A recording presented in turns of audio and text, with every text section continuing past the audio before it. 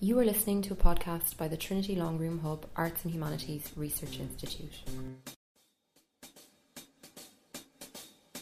Numerous awards, including the Dennis Devlin Memorial Award and the PPI Award for Radio Drama. She's a member of Oshtana and was from 2013 until 2016 the Ireland Chair of Poetry, during which time she gave 3 fascinating lectures that were then published under the wonderful title Imaginary Bonnets with Real Bees in Them. So without further ado, follow me.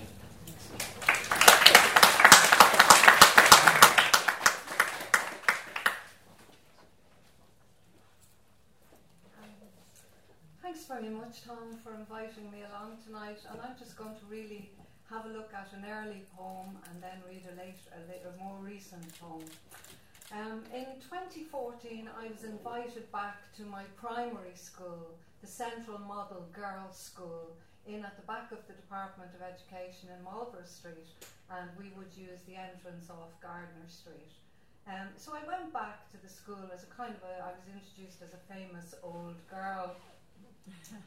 And when I walked in, the students had been working with a poem of mine called Buying Winkles, and the poem is set around 1963 or so, when I'm about 8 years of age, and I'm allowed to go out of our 3rd floor flat on the corner of Sean McDermott Street and Gardner Street up to the corner to buy winkles from a street seller outside the pub.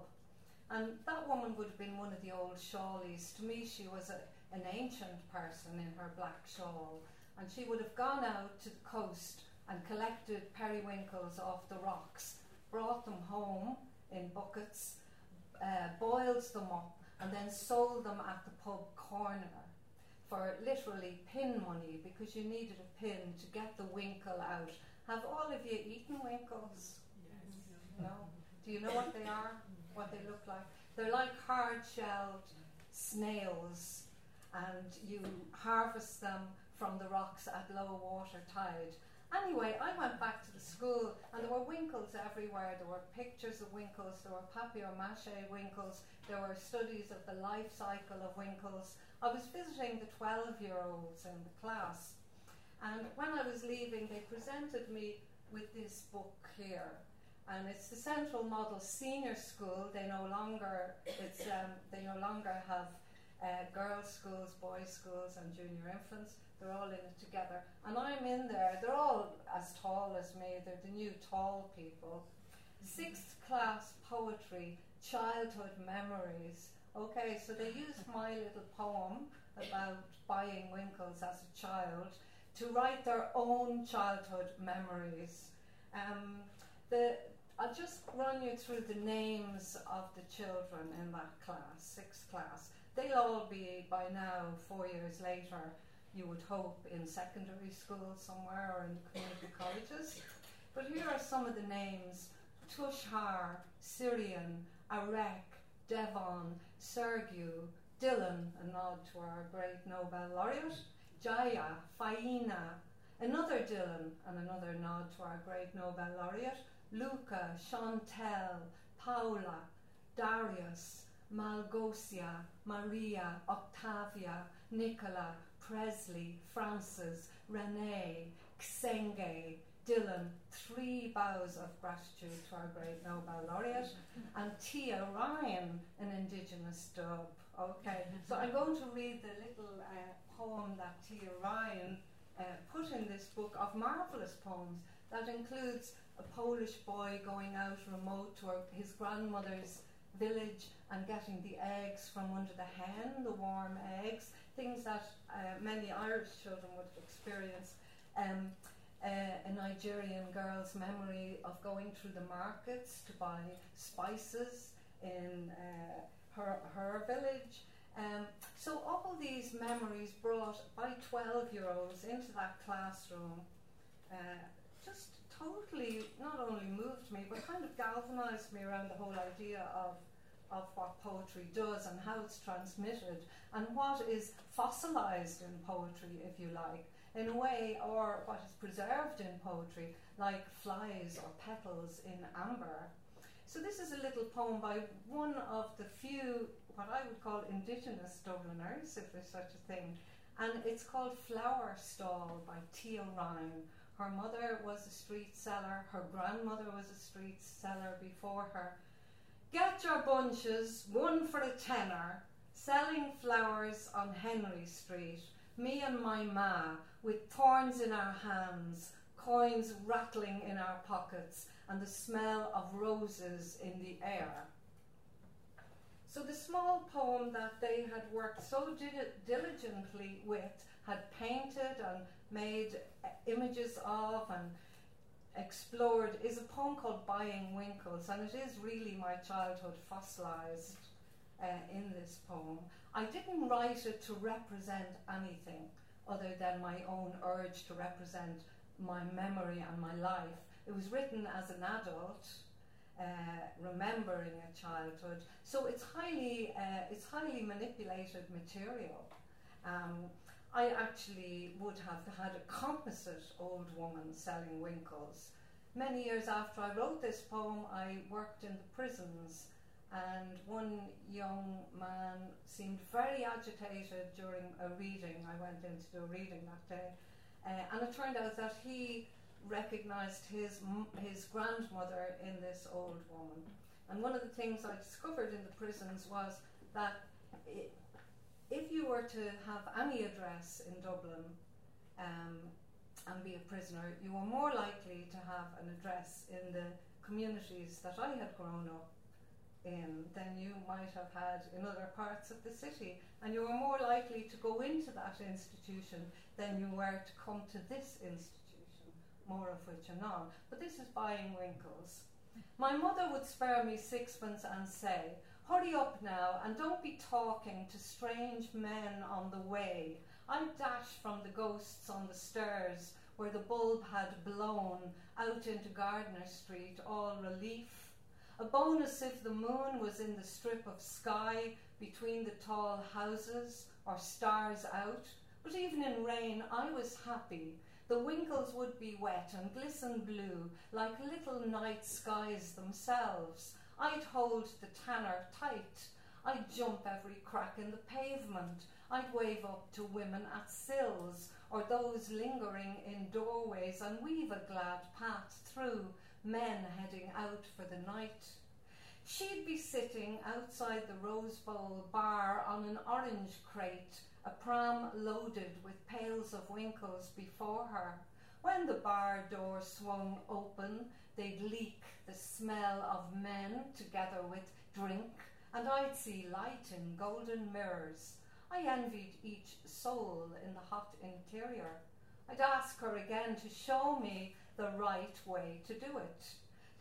She'd take a pin from her shawl, open the eyelid, stick it in, so, till you feel a grip, then slither him out, gently mind, the sweetest extra winkle that brought the sea to me. Tell your ma I picked them fresh this morning. I bear the newspaper twists, bulging fat with winkles, proudly home like torches. As I said, I didn't write that to represent any community. I didn't write it to represent anything other than my own need to express what had formed me. And I think I would be very wary of what I call on behalfism. And I kind of feel that anyone who would ask me to represent them might need their head examined. I'm not a politician. The power I'm after and the power I play with is not political power.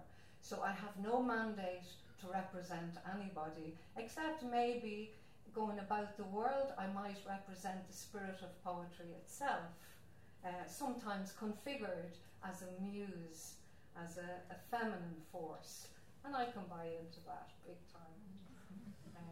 So, moving to a different time in the process, I wrote this poem called Alma Mater, which kind of was an attempt to to integrate, because I think that's maybe why I write, is to integrate disparate material for myself. But what I found is that the truer I am to my own experience, the more likely it is that other people and even communities will actually take ownership of the poems and tell me that I represent them, and tell me that the poems represent them. But I think for me to set out in my practice as a writer from that point would be to become, I don't know, maybe even megalomaniac about things. So this is a poem called Alma Mater. One of my great teachers, I've had many in this university where I came in the door at 17, was the classic scholar W.B. Stanford. And he, my very first lecture was on the Greek myths. And he wrote a very small book called Enemies of Poetry, very influential as I got older. And in that book, his thesis was that poetry is not sociology, it's not history, it's a sovereign state unto itself with absolute freedom in the hands of the poet. So I heard that, it was music to my ears. This poem is dedicated to Elaine Cullinan, who is the current Ireland Professor of Poetry. And again, she taught me, in my very first year, she taught me etymology. So she opened up pathways of engagement with the words themselves. Kieran Carson, the Belfast poet, said, when once asked in an interview, the interviewer said, "Oh, the language." He said that he serves the language. It's not the other way around. The transaction is that he serves. Kieran serves the language, not that the language serves him. So Alma Mater, and just as a point of information, the elms which were cut down when I was in my first few years here, the great elms came down in the 70s, 1972, when I came into the university. Alma Mater, the word comes from the elms. The elm was used as a structure upon which the wild vine could climb. And this one is dedicated to Elaine Cullinan. They were taking down the elms when I was first a student here.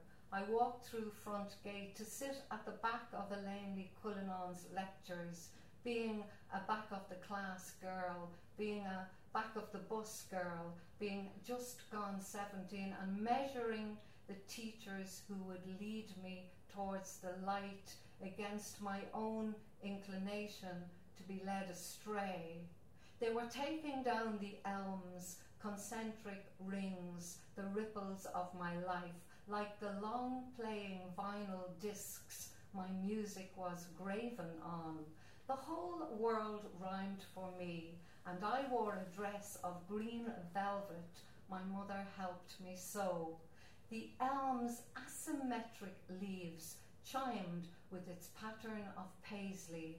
The song itself was blind courage, the heart's true refrain. Words, said the poet Pasternak, carry their own ghosts. I see them daily in the babble of the city, the weighted down old women with their Geist bags of home, in languages I dreamt of when I was a child, watching satyrs chase nereids and naiads across the snowfields of a tenement ceiling, bordered with panpipes, acanthus and Orphic lyres. I never knew we were disadvantaged till they told us so in school. You could say they beat it into us, literally. We were told we were stupid. I knew we were only poor. But I was queen of every blossoming thing I could name or hazard a guess to the meaning of.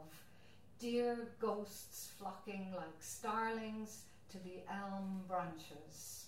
At the back of the class, in the month of All Hallows, I heard that galaxy contained the Greek word for milk, gala.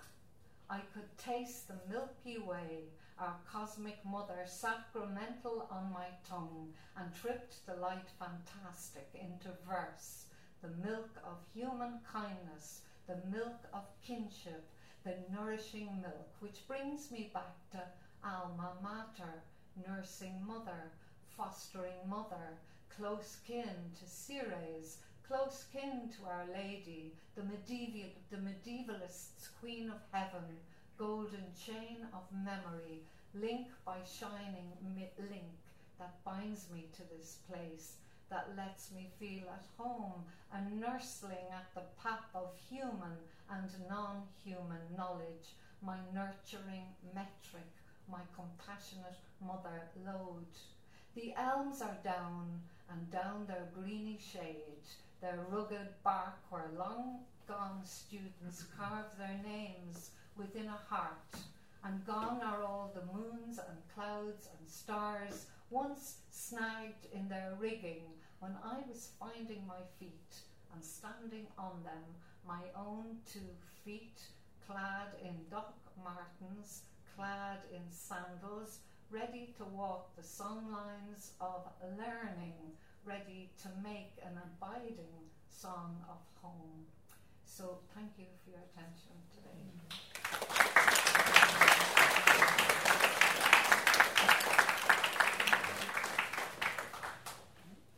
Thank you, Paula. I'm just now going to do is fiddle with the computer now. Just to get the right slides. Our next speaker is visual artist Dorothy Smith.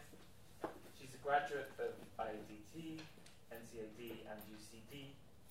Her recent exhibitions and projects include the exhibition Landmarks, which was held at the Royal Hibernian Academy earlier this year, Made and Considered, a solo exhibition held in the Dark, the Dublin Architectural Space in 2016.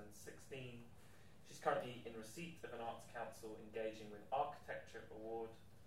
She's also a member of the Black Church Print Studio and Visual Arts Ireland, and is a founding member of the Reimagining Phibsborough campaign. She's exhibited widely in solo and group exhibitions, and has worked in the collections of the Office of Public Works, the Irish Contemporary Art Society, the National Irish Visual Artists Library, and New York Public Library's print collection, and is also the recipient of the Royal Hibernian Academy's AXA Drawing Prize. So, Dorothy, thank you. Thank you.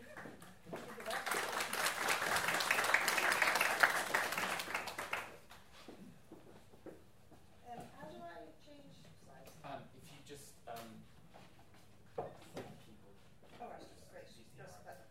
Thanks. Good evening, everybody, and thank you for the invitation, Tom, to speak here. I'm from Phibsborough.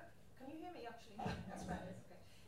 Well, I'm not from Phibsborough at all, that's a mistake. I live in Phibsborough, and I say that as it's significant, as it's like my home. It's where I kind of sally forth from every day.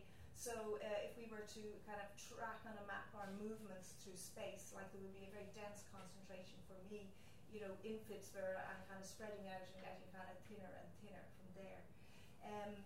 And the reason I tell you this is because what I'm really interested in my work is kind of the everyday experience, and in particular the everyday experience of the public space that we all share and inhabit. So by this public space, I'm talking about, it's also called the public realm, and it's kind of a loose, a relatively loose term, but it really is that shared exterior space that we have when we kind of leave the threshold of our homes. And I think, it's shared. This kind of public realm can often be quite much neglected, but it is of huge importance to the quality and possibilities of our lives. And also within that shared space, of course, is the visual shared space we have and how that impacts on the quality of that public realm. So I'm going to show you some of my drawings. I've grouped them into 4 loose themes. The first one that I'm going to show you are a series of small drawings. of, no, actually, I'll tell you the themes first, yeah. Oh, yes, a series of small drawings called Other Landscapes. And then I'm going to show you some drawings I did over the last year or two that are all kind of to do with housing and home. And then going to look at a few drawings to do with kind of sites of construction and new developments. And then the last ones are what I call my transitional sculptural moments that are to be found in our city and our built environments.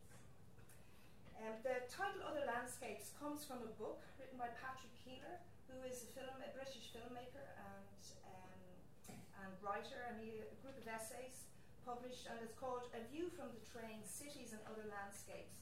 And I had never really put the landscapes and cities together in my mind until this title, so I take the other landscapes very much from that the title of that book. And there was another quote in that book which I've always kept with me since, and it's an Oscar Wilde quote, and it is, "The true mystery of the world is in the visible and not the invisible." So I think what I do with my work is that I ask questions rather about the invisible forces that make something be the way it is. Like, for example, a situation like this, I'm asking questions about, like, why is this like this? What forces have acted on this to create this? So a lot of these other landscapes are they're neglected corners, awkward spaces that might have been formerly planned, but they have kind of had erratic occupation and use over a period of time. This one is kind of a new space in a sense, and it's part of that big, huge investment in roads and motorways and transport for the private car, essentially, that we've really invested heavily in over the last few decades. And like, it's a slip road from the M50 onto to the airport, and it's designed to be passed through and not to linger or stay in any sense. So these spaces, they vary a lot. This one is Dalymount Football Club in Phibsborough. I'm just wondering, has anyone been to a match there? Yes. 1, 2, 3. So it's a really iconic North Dublin and the home of Irish football.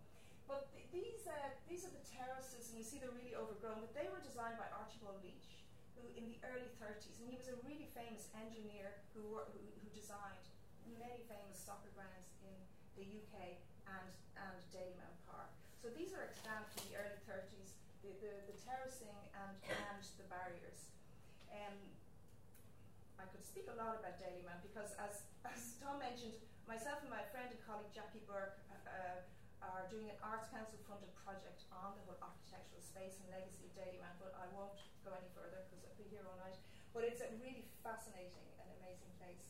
But the good news about it, for those that don't know, is that it's been saved from the brink, and it's been bought by Dublin City Council, and it's going to be developed as a municipal sports stadium, which is really good news for the area, and it's good news also for Bohemian Football Club. So this is another type of space, a kind of forgotten pass-by corner. It's the gable of a house, and on that is spray painted a goals for football. And I really just think this kind of really brings into question the whole how we design our public spaces in terms of the needs of children, teenagers, and how arguably they are designed out of public space, and we don't really like them in public space very much unless they're being very much controlled, and we design this kind of like ghettoed playgrounds for them. But in terms of our common streets and footpaths, they're really not very welcome, and this is an example of kids trying to adapt their environment to their needs. This is just pretty typical. This is on the Royal Canal, and it's, we all experience this kind of public realm every day. And I drew this last year. No, I drew this earlier this year, actually, I think. No, sorry, I drew it last year. This time last year. And what can I say? The situation is worse now than then. And this was on the banks of the Royal Canal So I'm going to show you, so that's the other landscapes. It's an ongoing series looking at those kind of neglected corners and thinking of them in terms of landscapes. So this is kind of different, and it's an earlier drawing that I put in. It's called Island with Cable Ties, and I was talking to Tom about this earlier because we both know it intimately. It's right outside Phibsborough Shopping Centre. But what I really like, well, there's lots of things I like about this. One, it's an essential part of public infrastructure that's used all the time, but that is really not noticed or thought about or questioned. And I also find the narrative that it holds fascinating, because at one point there was nothing there, and then there was a platform, and then they painted stripes, and then there was barriers, and then, so it was just added onto and added onto. And it's so not fit for purpose. We were just talking about this, you can't get two people by, etc., etc. But the really great bit is when there's an election and it's festooned with smiling faces of our local would-be and politicians. Okay, so now,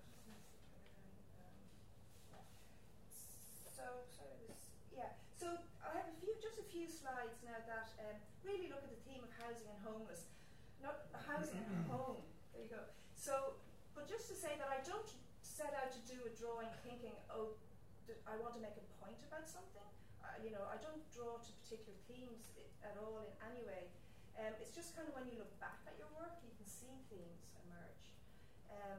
So I really find drawing for me is a process of exploring the public realm that we share, and really it's not kind of, I don't kind of construct kind of themes to work to. They really do emerge later, and so I find it drawing is a very informative process for me.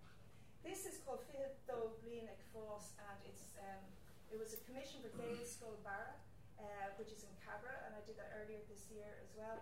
And they were 22 years in these porta cabins, waiting for a school, and they finally got their school earlier this year.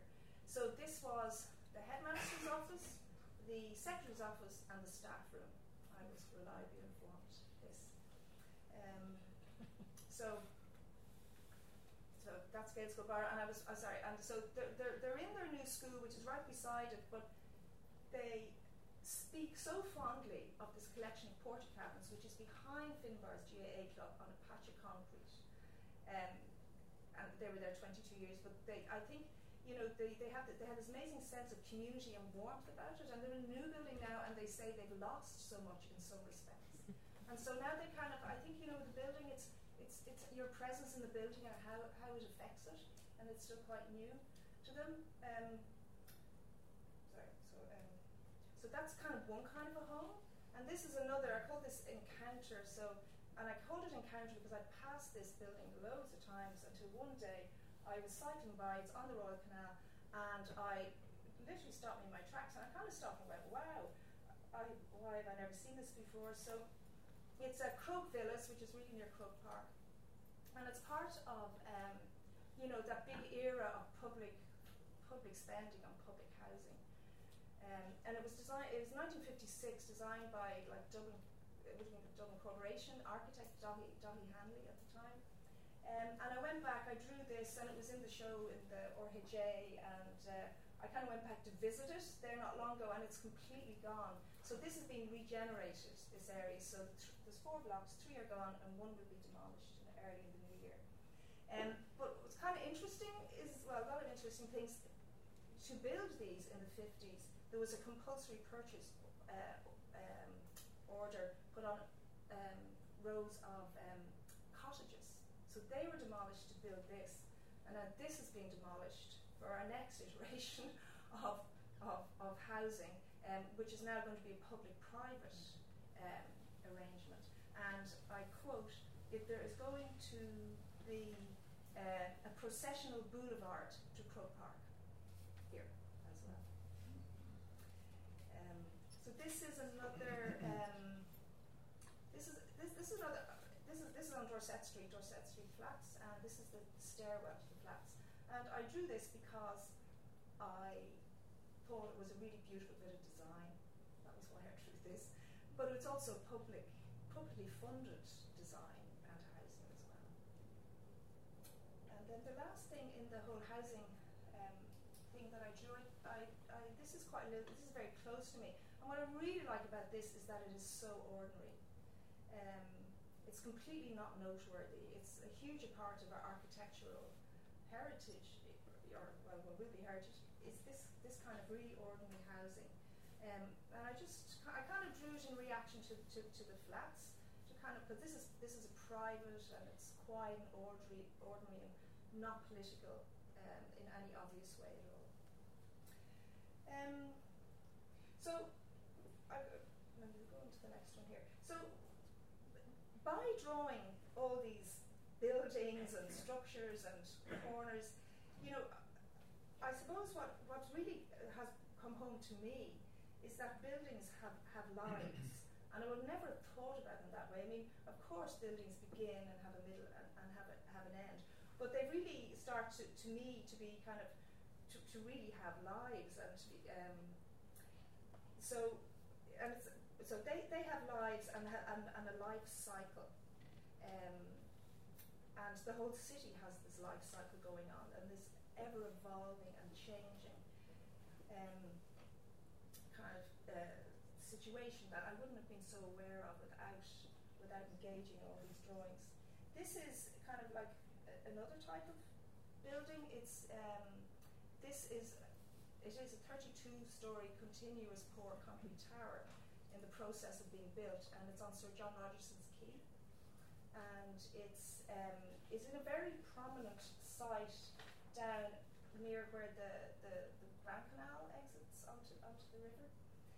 It's called Capital and then some.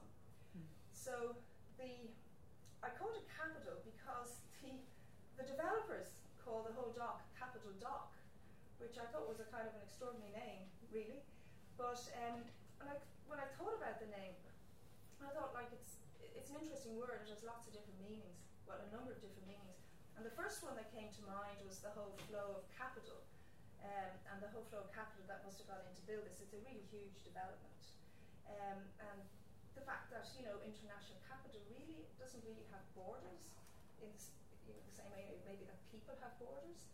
And then the other meaning of capital, of course, is like a capital city, and like big developments like this are really kind of statements that we're a capital city, and it kind of brings home the whole idea of the nation state, which does have borders. So I kind of thought that the word capital there kind of juxtaposes these kind of these two elements together. So this is capital and then some, and this is capital more is easy, which is taken from an insurance ad. The more is easy, Pittis. So capital more is easy.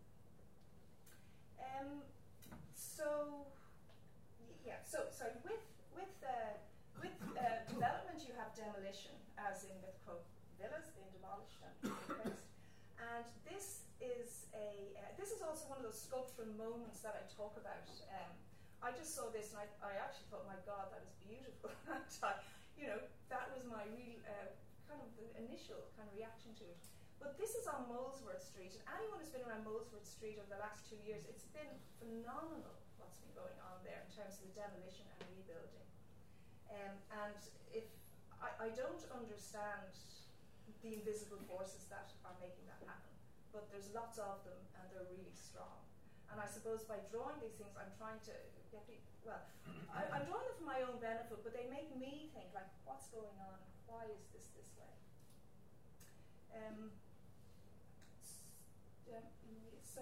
So this is kind of another. These are all from building sites. This is. I thought this is kind of like a beautiful bit of modern sculpture. It's concrete, wood, and stone, lovely and minimal.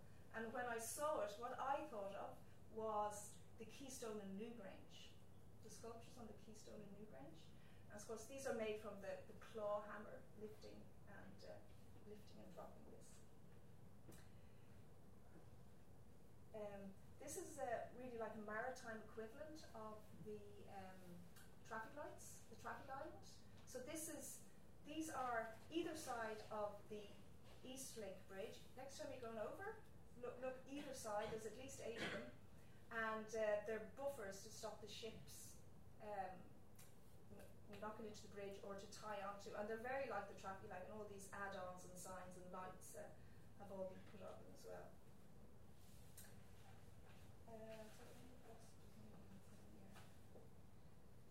So I think this is my last drawing here. This was part of the fabulous big public project in Dublin recently of the Lewis. And this is called underpinning. This literally is what underpins the Lewis. These are reinforcing bars. But it is one of those kind of sculptural moments. And they're transitional. They're there. They might be there an hour. They might be there a day. They might be there a week. But they're all moving and evolving in this ever-changing city that we're in. There is so.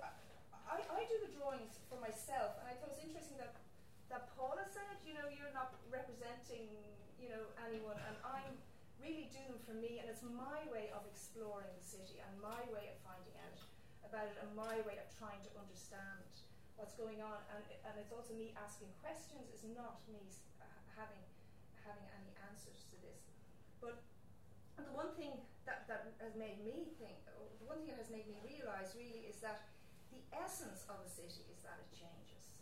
And I'd never really thought of it that way. I was once in a place in Italy that was beautifully restored, and it was never going to change again, and it was a very, very strange place. And I think we don't appreciate that really the essence of the city is this constant changing and evolving. But I think what's important is so there's these invisible forces acting and changing the city all the time, but what really matters is who are the intended beneficiaries of this change, and that really changes over time. If you think of the public spending in the mid 20th century in public houses, the intended beneficiaries are very clear. We think of Croke Villas now and the new spending that's happening there, who are the beneficiaries of that? Who are the beneficiaries of this? So I think that's really key in terms of motivation and the beneficiaries. One last thing to say. So I spend an awful lot of time doing these drawings, and I really sometimes think, what am I doing? It's so out of step with life, our contemporary life and times. It's so slow, and it's so low tech. I mean, you need a rubber, a pencil, and a paper. And I kind of, in a way, that's the point, I suppose. But you do doubt yourself sometimes, what is this doing? So the exhibition Dark Space that you refer to, Tom McGurk, who's a lecturer in Chester University, he wrote an essay for me. His speciality is drawing. And he wrote an essay, which is online, and he talked about drawing being knowledge creation. And I kind of went, thank you, Tom, you're helping me make some sense of this. But I think it's interesting in this university context, which is so much about research and dissemination of information. I think really, this drawing for me really is another form of this, and it's my way of trying to understand and learn about the city that we're all sharing.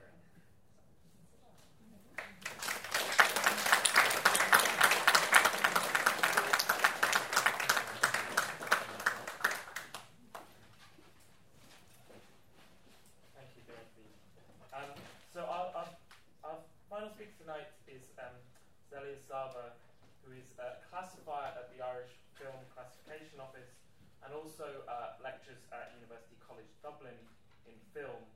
In 2011, she was awarded the Peter Lang Young Scholars Competition in Irish Studies, which led to the publication of her first book, The Black Irish on Screen, representing black and mixed race Irish identities on film and TV, which was published in 2013. She has since then more recently published the book Mixed Race Cinema's Multiracial Dynamics in America and France with Bloomsbury. She's also published essays on questions of race, gender and sexuality in Irish, French, American and African cinemas in a range of other publications, and also has also taught film at AIDT and also here at TCD as well. Thank you very much.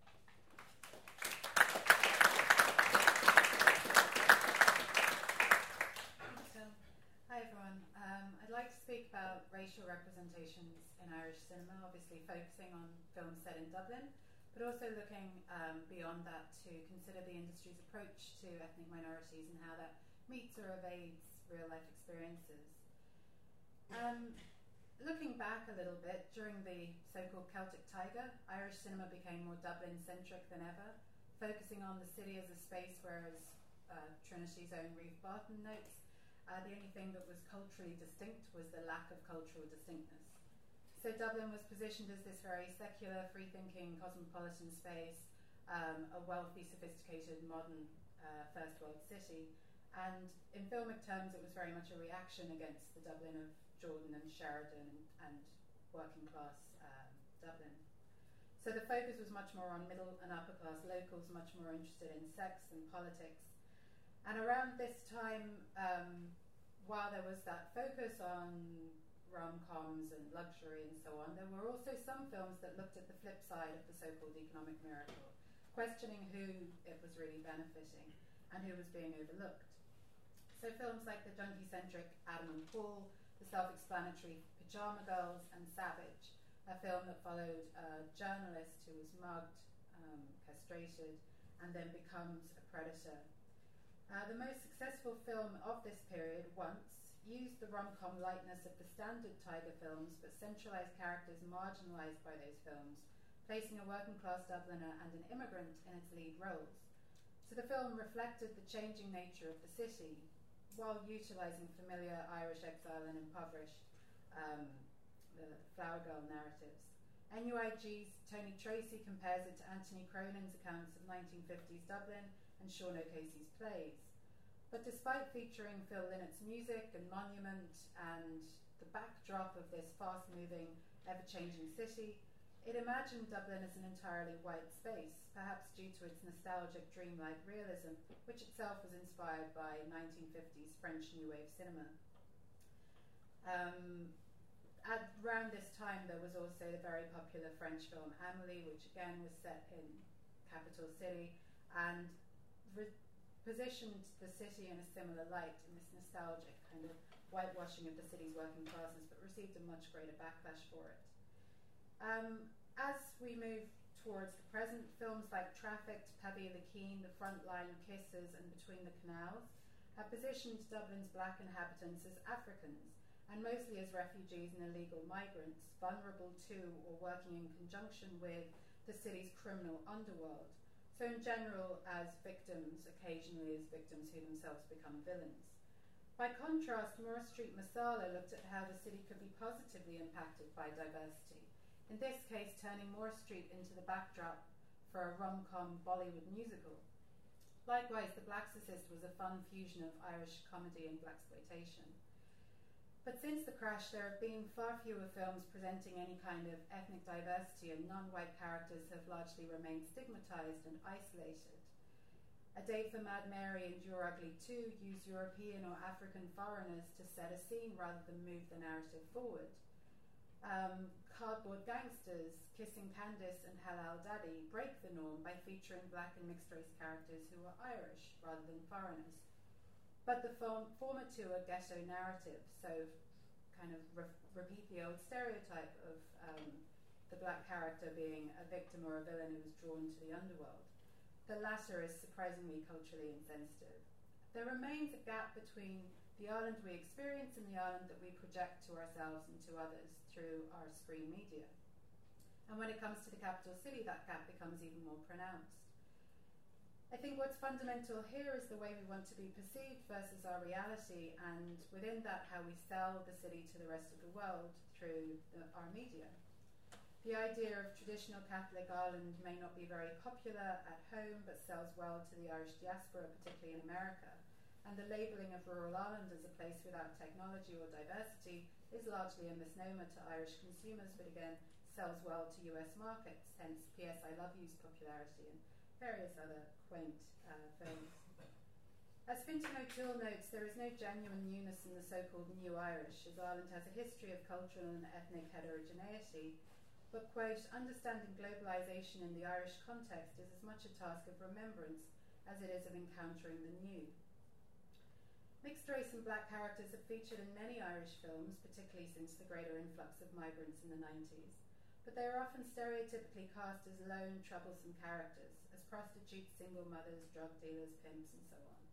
They are also usually cast as foreigners, mostly illegal, rather than citizens, and are often used as vehicles to express the otherness of straight white Irish men, as in, for example, The Guard or The Crying Game, where a black or mixed-race character is paired with a white male in a semiotic mirroring that visually conveys the exclusion and alienation felt by the white Irish character, who is thus constructed as liminal and oppressed. But we also have some positive narratives, for example, the horror films Isolation and the Dublin set Boy Eats Girl. In these films, the mixed-race character is irrefutably Irish and responsible for saving the nation from an alien invasion. Non-white children have been rare so far in Irish narratives, but Sing Street is one of few to include a black Irish schoolboy in its Dublin 80s setting. So in screen culture as in the socio-political arena, Dublin is often represented through a series of tropes which exclude its non-white citizens, or present the notion that prior to the Tiger there was no ethnic diversity here, which is simply not the case.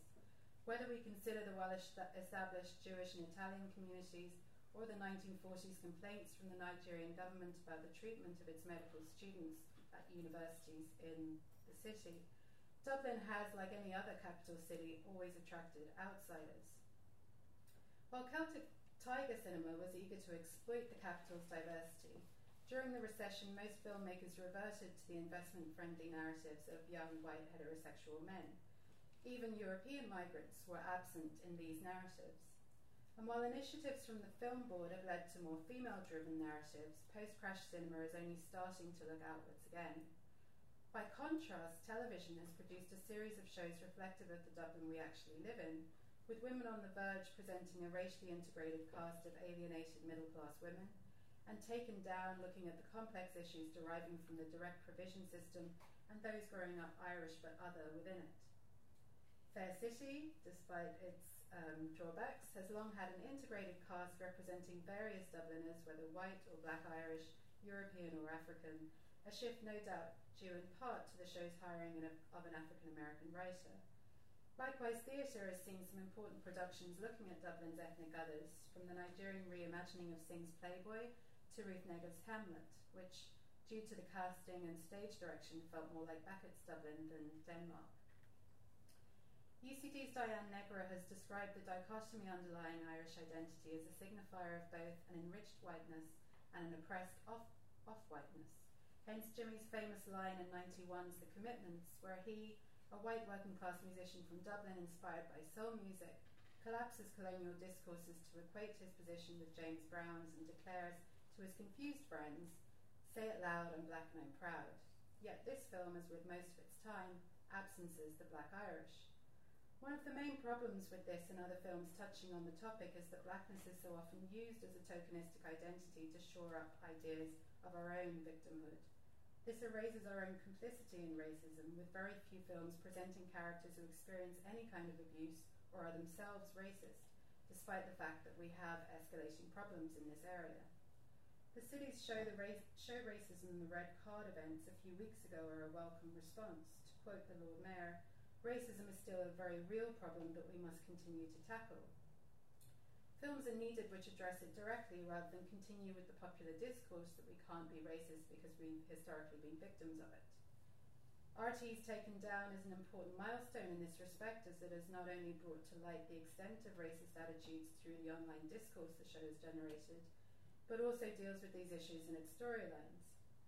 It features racist language, it features institutional discrimination, and uses these elements to address and critique prejudice, as well as dispelling prejudice through the gradual revelation of its characters' tragic backstories.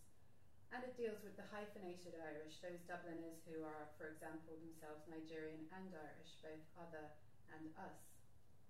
The sympathetic treatment of a cop who harasses an asylum seeker until he commits suicide, but then quietly transforms into someone who will go above and beyond to find the killer of another asylum seeker housed at the same centre, is a hopeful addition to an otherwise bleak narrative. It may be wildly idealistic, but it also avoids the usual cliches which shut down dialogue about racism, and which often reduce the city's inhabitants to a series of melodramatic broad strokes the victims or the villains. DCU's Debbie Ging writes, given the current aversion to self-questioning, it is possible that Ireland will not succeed in developing a truly vibrant and original film output until minority filmmakers gain sufficient confidence to break free of the constraints of positive representation, and until the country's new inhabitants establish a foothold in the culture industries and begin to speak in their own voices, be they migrant, refugee, second generation, hyphenated, naturalised, or diasporic Irish.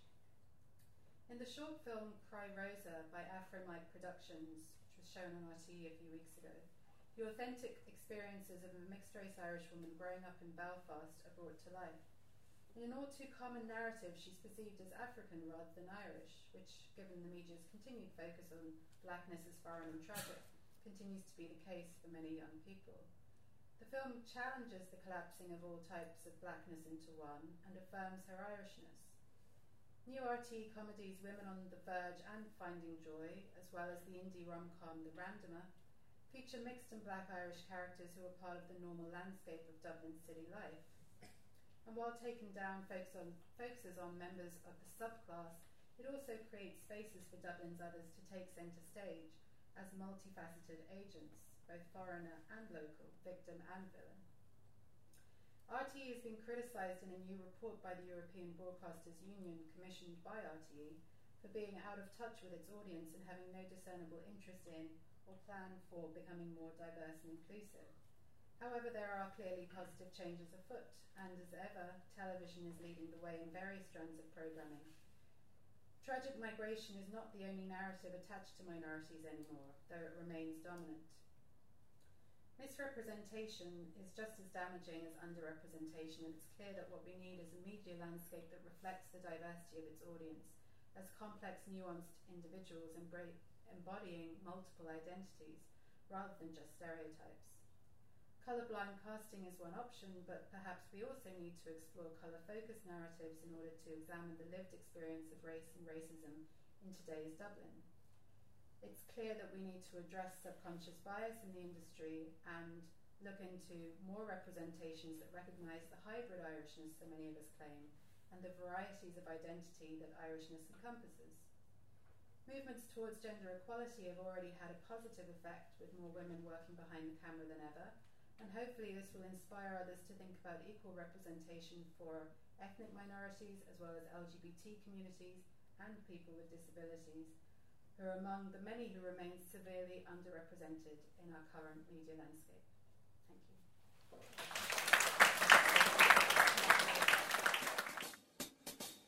Thank you.